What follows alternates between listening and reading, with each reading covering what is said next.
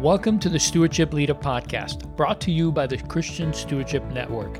CSN exists to encourage, teach, and connect church and stewardship leaders to help them create and lead healthy stewardship ministries in their church. You can learn more about CSN at ChristianStewardshipNetwork.com.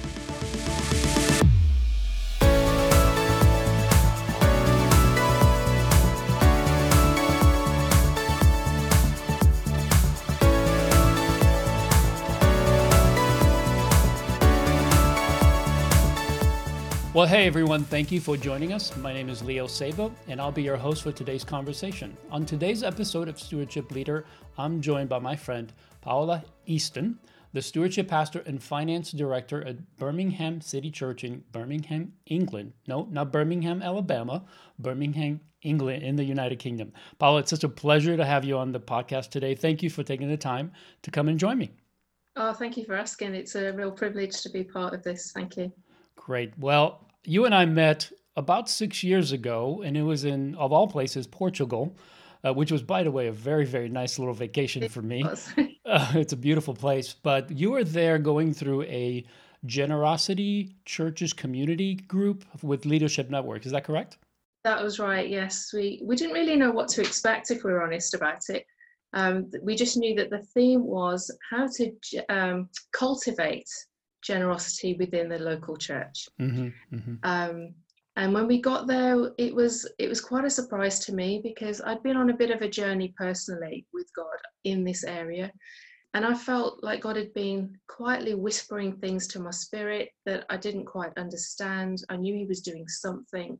And then we get to Portugal and we're introduced to this idea of stewardship, and it's not something that I'd really heard of in church.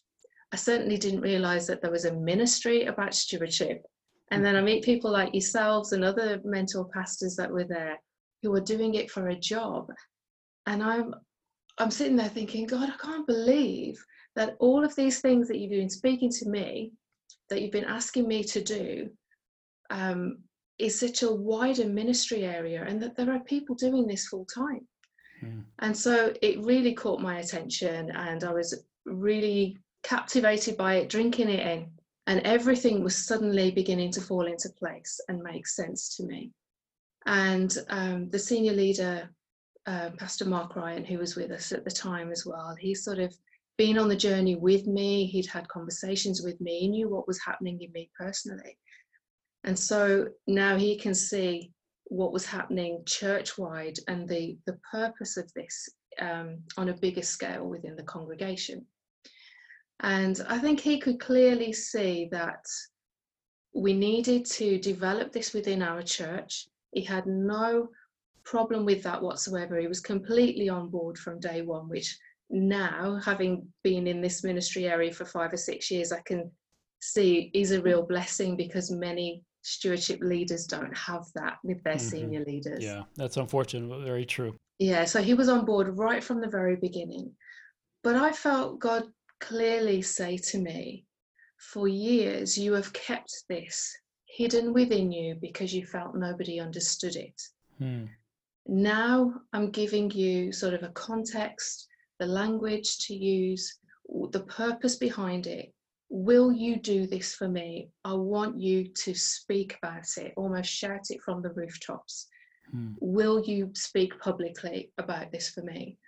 And after those 2 days in Portugal, I left there with a clear call from God on my life to be in stewardship ministry. And that just shook me to the core, because I had not expected it. I didn't even know it was something that existed. And then over the next sort of 6 months, I had to figure out what is this? What does it look like? What do I need to do now? I remember having some of those conversations with you in Portugal, and I remember you being very introspective. You were really searching, and it seemed like what you were going through and the things that were being discussed and the process you guys were going through during those 2 days was really, really impacting you. And so I just remember you making that impression that you were really thinking through, and I remember some of the conversations we had, that it's almost like there was a revelation that you were receiving, and you're like, gosh, this is not new to me, but it's familiar. And it's like Yeah. finally I can express it in a way that it makes sense even to me. So I was so grateful for that because I felt like you had such a calling to stewardship ministry. I sensed that right from the beginning. And our conversation really led me to believe that your church and your role there was going to be significant. And we connected with you guys. I'm talking about CSN. We connected with you guys a couple, maybe 3, 4 years later when we came to the UK to do a forum and an SI and all of that. I think it was 2016 that we did that. And you guys were instrumental in helping us to set that up. And I think we were at the Hillsong London, I think, but we had some tremendous, I think, start in the UK because of you and because of Mark and your pastor and just the movement that was already happening before we even came on the scene. So very grateful that God connected us that way. You're now one of our champions with CSN, and you're That's a right. tremendous value to us, and we are so grateful. Wish that the time frame was a little bit better because the hours difference sometimes makes it hard, but it's just so great to we've been now to the UK I think 3 years in a row. We're seeing more and more churches coming. You guys have helped to really move the stewardship movement forward. So just grateful for what you're doing there. I know that it was a God thing, and I know that you're being faithful to that calling. So just to backtrack just a little bit, I know you jumped right into, gosh, I was already in this, and it started to make sense for me in 2013. But how did you actually get into the stewardship ministry? You were already on staff as a financial director, I believe, at the time. So tell me about how did you get into full-time ministry, and then what did that transition look like going into actually stewardship and adding that role to your role? Okay. So I had taken time out from employment to raise a family Hmm. and really was not looking for work, paid employment again. And an opportunity came up within our church. The person who was responsible for all the finance wanted to pass that on. And I knew that they would come knocking on my door because I had that experience. Mm-hmm. But I had a 1.5-year-old child at the time, as well as my son who was 8 or 9. And it just wasn't something that I wanted. And I agreed to go to a few meetings, see what was happening. And again, God just has this way of pinpointing something in me and saying, hey, I've got something for you to do. This is not about you needing a job to pay the bills. I've got a task for you to do. Will you do it? Mm-hmm. And so I committed to coming on board part-time initially to do the finances of the church. And I knew that I had a very different approach to the way I handled finance, which I now know why. Didn't at the time. And leading up to this Leadership Network invitation, God had issued a set of challenges to me because I guess I was wrestling with the whole generosity issue and what it meant. And he challenged the fact that my perception of generosity was completely wrong because I considered myself very generous simply because I faithfully tithed and nothing else. And so when he addressed that one, he then quickly challenged me to continue to faithfully tithe the way that I encourage everybody else to do and to trust him and have faith. But this is now what I want you to take it to. So his challenge was, I want you to double tithe and then give offerings and be generous on top of that. I'm going, God, what are you talking about? Well, you encourage other people to have faith and trust me. And I want you to feel like that again because you're on autopilot. It doesn't require any effort from you to tithe. You just do it. And that's great that you faithfully, obediently do that, but I want more from you. So I wish I could just say that I was obedient straight away, but I wasn't because I guess I hoped he would change his mind. It was a lot of money. Try to forget about it. And 18 months later, we took the step and did it. Apprehensively, not knowing what to expect. And, we've never looked back since, and we've gone way above anything God ever asked us to do. But it was very significant that 9 months after that step of obedience, that the invitation came to go to the Leadership Network. I feel that that was a real testing point for me, that God was saying, will you do this? I had no idea what door would open as a result of that. Yeah. So him then giving me this big ask, will you do this for me? Will you speak to others openly about stewardship, about my heart on finance, about what I want for them, was very significant on the back of what he'd been doing in me personally. Now, Pastor Mark, who was with me, knew straight away that I was the person for that job. I was the only one who thought that I wasn't the person for that job. Only because I guess I had my own ideas of what a leader should be like. And I didn't feel that I fitted into that idea. I'm not loud and brash and bubbly and extrovert, and don't all leaders have to be that way? And I'm not. So how can God pick me to do that? So I had to really wrestle with that. If God's asking me to do something, why would he ask me if I'm not the right person for the job?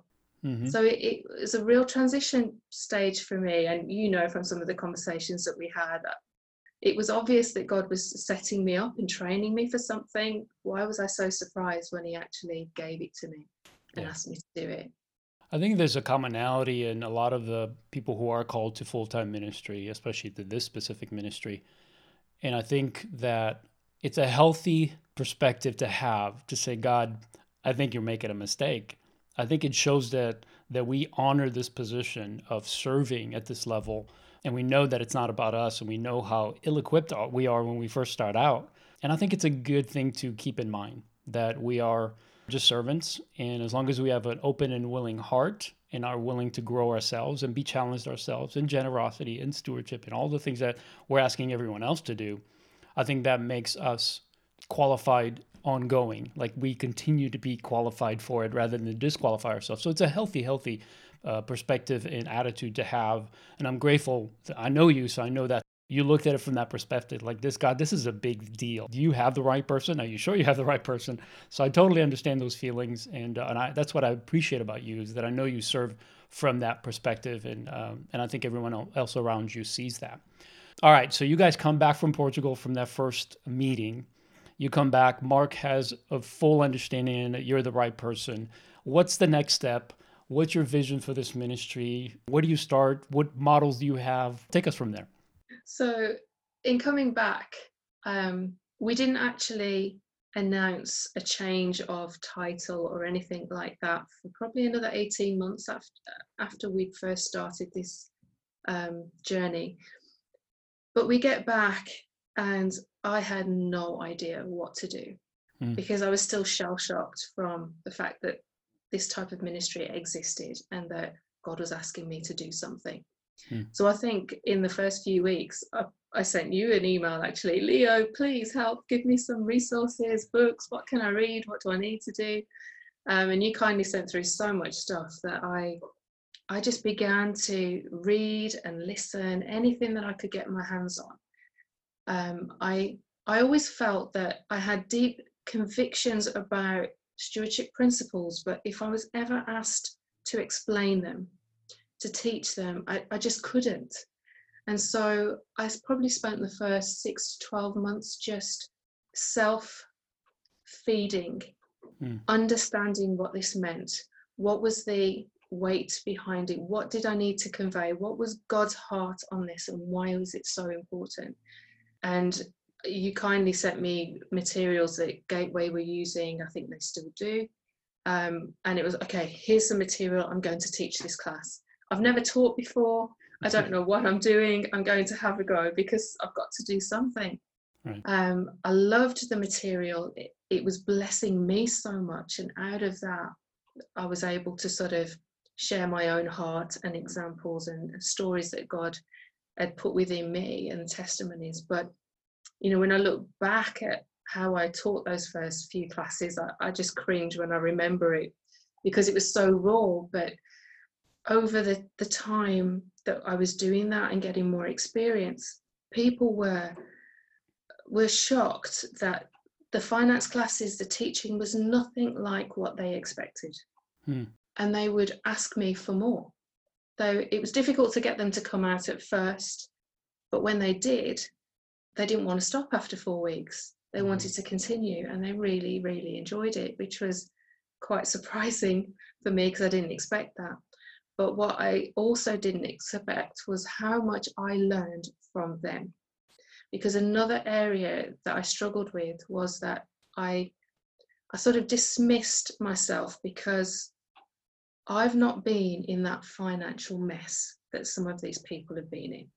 Because I had a really good example from my family and parents. I was sensible with my own money. I've not got into debt. I've not had to struggle. I don't know what that feels like. So how on earth can I help these people? I'm obviously the wrong person. So it was just another reason to not do what God had asked me to do, basically, because I felt not good enough or ill-equipped. And, people kept saying, well, God will equip you to do what he's asked you to do. Mm-hmm. So at the beginning, I really didn't know what I was doing. I used material that already existed, and I still use that material to this day. I've sort of fine-tuned it as I've gone along. The questions would come out from the people in the group. I started to see a pattern. So this question always happens. So I'm going to incorporate that in the material. Mm-hmm. Adapt it for the different types of people that we have in our congregation, because we're such a diverse congregation in terms of our cultures and nationalities. And they all bring a different perspective and viewpoint. They've all got different hang-ups. They've all heard different messages in church. I've been in church all my life and I've heard so many what I now know to be incorrect messages around finance and how we handle that. Right. So the first 2 years really was a very, very steep learning curve, just trying anything, not being put off by the things that didn't work, that I needed to adapt and just learn how to read the group and go with it, give them what they needed, be understanding, be non-judgmental, support them in what they needed from me. And that has really paid dividends over the last few years, because I had a few comments to me when I was still battling this issue of, am I the right character type for a leadership role? And people would say to me, you know what, just listening to your voice puts me at ease, because you're not shouting, you're not all big and bold and loud and laughing and joking around. You settle me. And this is such a serious subject that we're talking about, that people need to know that you're listening, that you care. You're not telling them that they've made a stupid mistake, that you're saying, okay, let's see what we can do to make this better than it is right now. And that helped me no end, to have several people independently saying to me, you're the right person to help me with this. It just took me a while to get there. Yeah. Well, I think you said something that I think I really want to pause on for a moment, because I understand those feelings. I share those feelings. And I think it's a healthy, as I said earlier, it's a healthy attitude that we come into this and then we maintain that attitude as we do this. The fact that it took you a couple of years, so you said it was a steep learning curve, that you were not only trying to make sure that you're teaching them the right thing, but you're also still going through the journey of being stretched and asking, allowing God to take more and more control of this area that you thought, I've got this. I'm a generous person. I'm doing everything correctly. I've never made mistakes, or I've not made the mistakes that some of these people have. Yet you were going through a journey just like they were. You were at a different season, maybe a different step, but you were still going through the journey. And this is an important aspect, I think, that our listeners, especially those stewardship leaders that are in the trenches doing this ministry, they need to understand, is that we never arrive. We're constantly being challenged in our understanding of stewardship, our level of control. How much control do I have? And the more control I think I have, the more the Lord's going to say, I need you to give that up now, because you're depending on it too much. You're leaning on it too much. So I think it's a good thing. But you said something that's really important. As you were doing this, as you were being raw with them, as you're going through this yourself, they connected to that. They connected to your heart and to the way you were teaching, the way you were presenting the information, in a way that made them feel safe, because they knew you're not talking down to them. You're not standing in a position that you're saying, I'm better than you, or I never made these mistakes, and gosh, I guess you have, so I'll have to help you. You didn't have that attitude. You had this humble attitude of, guys, I'm going through this myself, and most of the time I don't understand where I'm at, but I'm going to keep taking one step at a time. And as I do, just join me for the journey. And I think that's such a wonderful way to lead this ministry, because it is a very difficult topic. It's one that many people will not open up to. It can be shame, it could be regret. There's so many emotions that come along with failure in finances. It's almost like, to the degree like we can believe that God will forgive us about any other sin that we commit, but when we commit financial mess ups, like that's unforgivable, especially when it comes to not being generous. So thank you for sharing that. Thank you for being so vulnerable to talk about that, because I think it will speak to our leaders out there who are thinking, gosh, who am I to be in this position? Like, why would they trust me to do this? I think the reason someone would trust you is because you are walking it out in a genuine, faithful way, and that's the only way to lead in this ministry. All right, so let's move forward a little bit to your 2-3 years into the ministry. Where's the ministry at? What challenges are you facing? What are some of the biggest things that you had to overcome as you're bringing this knowledge and this ministry into a cultural format where you really want the congregation to embrace it? So we have mainly 3 areas that we do in terms of classes that we run. So the first one is a very biblical centered class, and we've been very intentional about the way that we publicize all of our classes, because in the early days, one of the mistakes that we made was in our excitement that we're presenting a course for people to go on, we would say, hey, if you're really struggling with money and life's a mess right now, come to this class. And of course, we've written off the majority of the congregation because nobody wants to admit to anybody else that they're in a mess. That's right. And it suddenly dawned on me one day that all of this material in the class that we're teaching is just a Bible study. And why is that only for people who are struggling? That's right. It's for everybody. That's we good. have always got something to learn from the Bible. And so we had to be very careful about the language that we use. And we said, no, this is a Bible study about what God says our heart should be like, what tithing is all about, what it means, why he asks us to do that, the culture of generosity he wants to develop within us, how it leads us to a place of discipleship. And that was beginning to be one of the focuses. Let's talk about this ministry as being a discipleship ministry. It's not about us trying to raise tithes and offerings and get a better figure on our accounts. Right.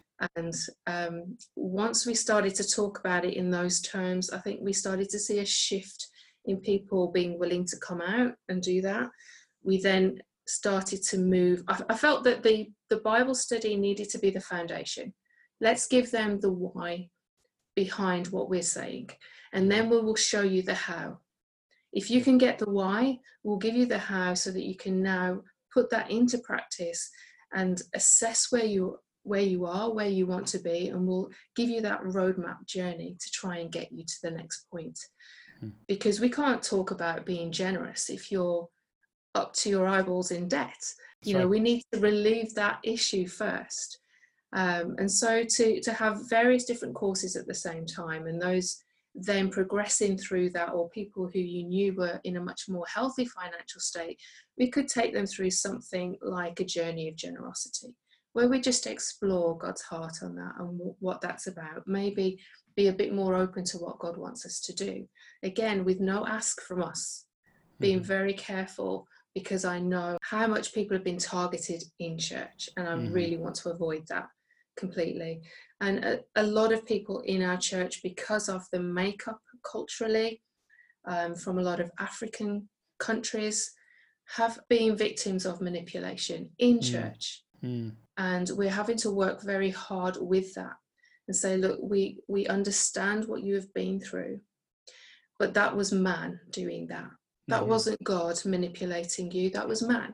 Right. And here is God's word, and God's word doesn't change, and we're in agreement with that. So can we show you what God says? Can we contrast that with what your experience has been? And can we find a way of, yes, still honor the people back home, still honor your family and send money back home? That's a great thing that many of our Western cultures could do with learning from, but not to the extent that you are then manipulated. So let's look at what God says and keep bringing them back to that, because that's timeless. It's very neutral across all cultures. It's not just for one set of people. And so that's one of our challenges, because with over 90 nationalities within our church, they all come with a different viewpoint. They all come with different baggage and different experiences, some good, some not so good. So it's being sensitive to those, but also being strong enough to say, but this is God's word. Exactly. And that trumps everything. Yeah, that's good. Yeah, the common ground, the foundation is God's word. And as long as you teach from that, whatever cultural or challenges or backgrounds and experiences people have had, they can divorce themselves from that and say, yeah, that was man, that was a manipulation. That's not God's heart for me. So now I can let go of that, not be bitter, not feel manipulated, not feel like I have to do things that I don't really want to do. I can just conform to God's word. So good for you guys for sticking to what really matters, not trying to meet them where they are, but bringing them to God's word, which is the foundation that everything has to be built from. All right, so tell me where the ministry is today. What's the vision and the hope that you guys have for the future? What do you hope you're 5 years from now, 10 years from now? One of the areas that I've yet to tap into is teaching the young children, the youth, the students, the college, university students. I understand very well now just how valuable my upbringing was in this area. And I naively thought that everybody had parents like mine, and quickly found out that very few did.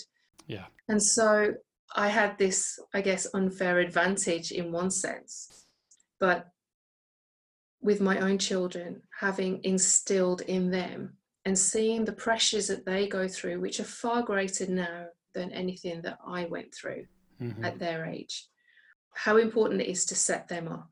And also, I think it's Dave Briggs has done a course where he targets the parents on how to teach their children about money, because then it gets the parents involved. Yeah. And it's a way, I guess it's a backdoor approach to get to the grown-ups ultimately. Yep. But for them to get from such an early age, now that the pressure is so much greater in society, that's one real burden that I have. But part of our vision and goals for our church is that we're committed to seeing people through a process of getting them debt-free. So if you will stay with us and work with us and go through our courses, and have some one-on-one sessions or accountability, mentoring, that we are committed to helping you get through a debt-free process in about 3 years. And we're in the very early stages of that, but we're very serious about this debt-free model. I've been very open about my position on debt, but at the same time, making sure that I convey to people, this was something that God really placed on my heart, that I must never borrow money, full stop. It's not a rule in the Bible. I'm not saying you've got to do it. All I can say are the benefits that come with that. But in order to do that, you've got to set your lifestyle up differently. And this was another area where we felt we needed to model it as church. And we still had some historical debt within our church on the property. And so we decided to set up a campaign to clear this debt. And we told the congregation about it. And we went from having about £200,000 worth of debt in October of 2018 to April of this year, 7 months later, paying that off completely. Wow. And so we could say, as a church, we are debt-free. So we have practiced what we are asking you to do. So now come with us on this journey. That's awesome. We've done it. We want you to do it too. So we're sort of in the early throes of that, but that's where we're heading, and to really focus on that in the next few years. I love it. I love the intensity with which you guys are approaching this, but I love more the fact that you're modeling it, and now you're saying, come along with us on this journey. Because if you were to do the other, which is to say, get out of debt so you can give more, but yet you guys still have debt, that message would not work. So good for you for saying, hey, if we're going to say this, then we need to live it. And I'm just excited that your church doesn't have debt. That's awesome. Most churches cannot say that. So good for you guys.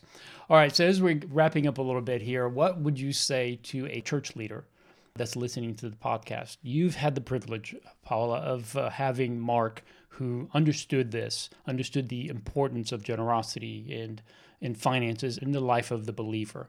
But what would you say to a church leader, maybe even a stewardship leader, that maybe doesn't quite understand it? They're not sure how they can convince their senior pastor about this. How would you encourage them to proceed going forward? I think the first thing I would say is to not ignore the money issue in church, because we all shy away from it. We don't want to talk about it. And we certainly found in the early stages that as we began to drip feed little comments or show a video, people were getting very skeptical and what's going on here. And we'll just wait for this phase to pass and then they won't talk about it anymore. And it was incredible to see how it agitated people. And sometimes they didn't know why it agitated them. But in 6 years of running classes and hearing what people's frustrations and struggles and stress points are, this exists right across the board in all of our churches, Right. and with some of the most unlikely people. You know, they may look all together on the outside, and yet they are absolutely in financial ruin on the inside. Right. So don't ignore this money issue, because it's eating away at our congregation. I said a little bit earlier about us promoting it as a discipleship issue. And it's one of those things that in church we will run courses, we will teach on every single subject, because we want our congregation members to be healthy spiritually, but we avoid this one. And this is one that is spoken about the most in scripture. Yeah. And that just doesn't make any sense. We wouldn't say don't talk about prayer. We wouldn't say don't talk about a marriage ministry or parenting or any other issue. But this is the one that we're scared of. And often it's because the senior leader doesn't know what to do. Right. I've helped churches in the past with their financial accounts, and have been horrified at some of the things that the senior leaders have said to me about their stance on money, or, you know, God told me to take out all of this debt. And I'm going, excuse me? That's not the God I know. Right. And so I can understand them not wanting to talk about it if they don't understand it themselves, if they've not been shown how to navigate this personally. So don't ignore it. It's a very real issue. If you can see it as a discipleship issue that is going to make your congregation members more healthy, it will produce fruit in their life spiritually, which then makes your churches more healthy. Right. Why would you say no to that? It's not an easy thing to do, but essentially that's what this ministry does. It underpins so many other ministries. It's like a foundation to everything. You want a healthy congregation, invest in this area. Yeah, well said. Well said. All right, so last question. What would you say to someone who has a passion for stewardship? Now, remember when you were back in 2013 and you felt this bubbling up, what would you say to somebody that's feeling that or is about to enter that phase? How would you encourage them about what the next step would be for them? So immerse yourself. Read material, listen to messages, listen to podcasts. And, you know, it's great that now I have access to something like CSN, because when we first started, I felt so on my own. What do I do? You and a few others were my only contacts of people that I could talk to. And what is so great now is that because CSN has brought the Impact Workshop over to the UK, we have started to see people like myself springing up in churches around the UK. And we've sort of got our own, we don't call it CSN, but we've got our own little network of people in the UK now, which is fantastic, because I didn't have that when I started. But now I can be the Leo to somebody else and pass it on what I've learned on my journey, because you passed it on to me and somebody passed it on to you. And so that's the beauty of a network of stewardship leaders. So in 2013 I started, but it was 2016 when I first came out to Dallas and attended the SI workshop and then the forum. The SI workshop just completely revolutionized everything for me. Mm. I still have the original workbook with all my notes, and I've sat through probably 7 or 8 of these workshops now, and I keep adding to the notes every single time. So you can barely see the original print because I have so much in there. I keep learning something new every single time. And even just last month, Chris, the chairman of CSN, was in the UK and asked me and somebody else to teach the workshop with him. And I'm still learning while I'm teaching it. It's just incredible. So if you haven't gone on the SI workshop, you need to. And if you can encourage a senior leader or leadership people in your church to go with you, that really gives you the context, the why, how we then do it, the growth that you're going to see, and health in your congregation because of it. That's just really invaluable. The language that you need to use to be able to have those conversations. When we first started, the eldership team that we had at the time were very resistant to it. And it just felt like we were banging our heads against a brick wall.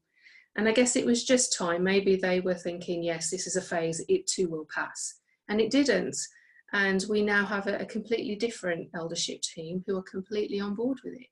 And it has become part of our culture now. So anybody new coming on board knows what we stand for. Churches around us know what we stand for. Oh, you're the stewardship church. You're the one that does this ministry. Yeah. But it's taken a lot of hard work and perseverance to get there and to do that. No doubt. I remember just briefly having conversations with you and the journey you were on, and every time you connected with CSN through the forum, and you attended several of the forums over the last few years.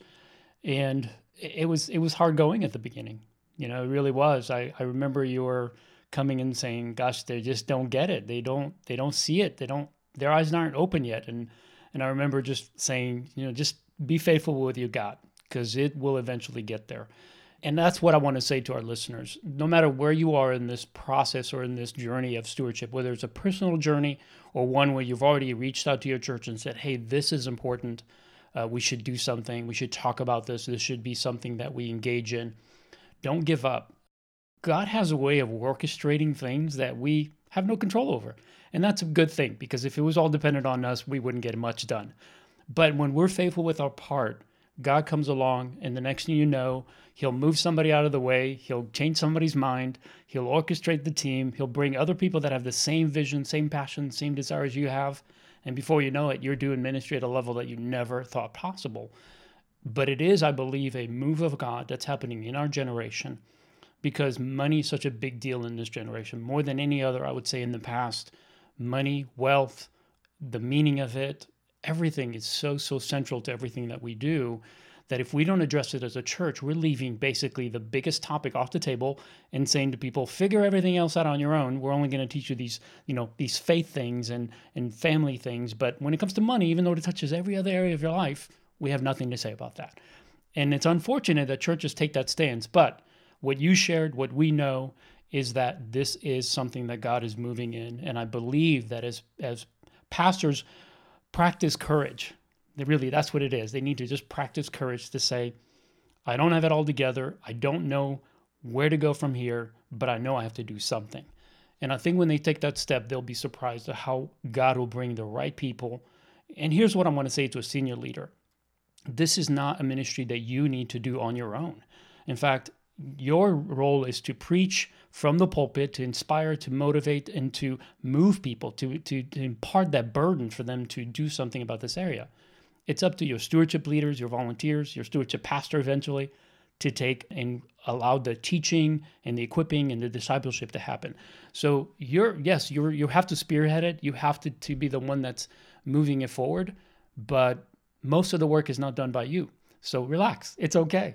You're going to have volunteers that just would love to do what you want them to do. And all you'll have to do is just spur them on, and it's going to be an amazing thing. Well, Paula, it's been such a pleasure to kind of revisit this journey that you guys have had at Birmingham City Church and yours individually. I'm just so grateful for you, because I do believe, in fact, I know here at CSN, we see BCC, your church, as being the model for stewardship in the UK. And we depend on that, because we feel like you guys have done such a tremendous job of modeling it and then passing it on. And I know you do that all the time. because it is something that's oozing out of you, as it does out of me. So it's not something we can help.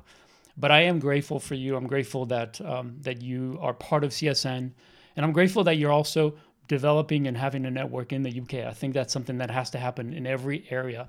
And it's really CSN's vision is that we would have groups of stewardship leaders in every state, in every country, in every region, so that they continue to improve and to get better at teaching on this topic that's so vital, so important. So thank you. Thank you for taking the time to be with us today. Hopefully we'll see you at the CSN Forum. I'm not going to put you on the spot and ask you right here whether you're going to come or not, but you know that I want you to. And for those of you that are listening, if you have not attended a CSN Forum or the Stewardship Impact that Paula had mentioned, this is a starting point. If you go to this, it will literally transform everything else you're trying to do. It will give you foundation, language, everything you need to get started. So please join us for the CSN Forum in March. It's March 2nd through the 4th in Louisville, Kentucky, and we'd love to have you there. You can find out more about that at christianstewardshipnetwork.com. And Paula, thanks again. We so appreciate you being here today. Thanks for having me, Leo. It's a real privilege. Thank you. And I want to thank you for joining us for the Stewardship Leader podcast. If you found this episode helpful, please share it. You can share it with a stewardship leader or perhaps with an executive or senior leader of the church that you attend. If you want to know more about CSN and how we can help you to grow in your own stewardship journey, connect with us. We're on all social media channels, and we'd love to know you and be a resource to you. You could also connect through our website, christianstewardshipnetwork.com, where you can find more content and resources. Until next time, remember, God has called you to be the best steward you can be. So be that faithful steward, but don't stop there. Teach others to do the same.